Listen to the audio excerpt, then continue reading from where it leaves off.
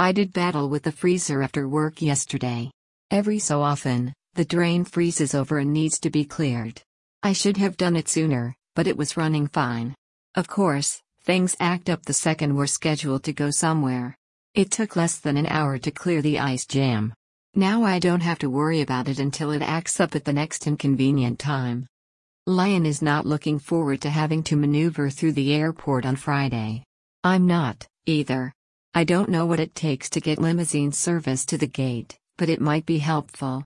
We don't need one of the carts, really. I know Lion doesn't like the idea, but using a wheelchair wouldn't be the worst thing.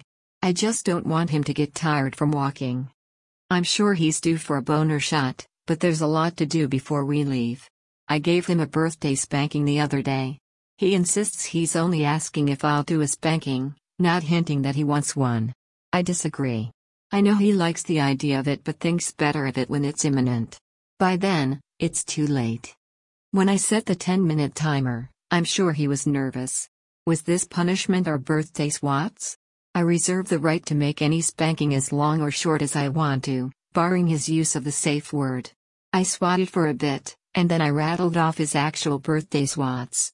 I paused to tell him those swats were done. And then I kept going a few minutes longer. His thumbs were bright red, but I'm sure they didn't hurt for long. There was no blood. I doubt I even hit the 5-minute mark on the timer. No matter. He got his birthday excitement.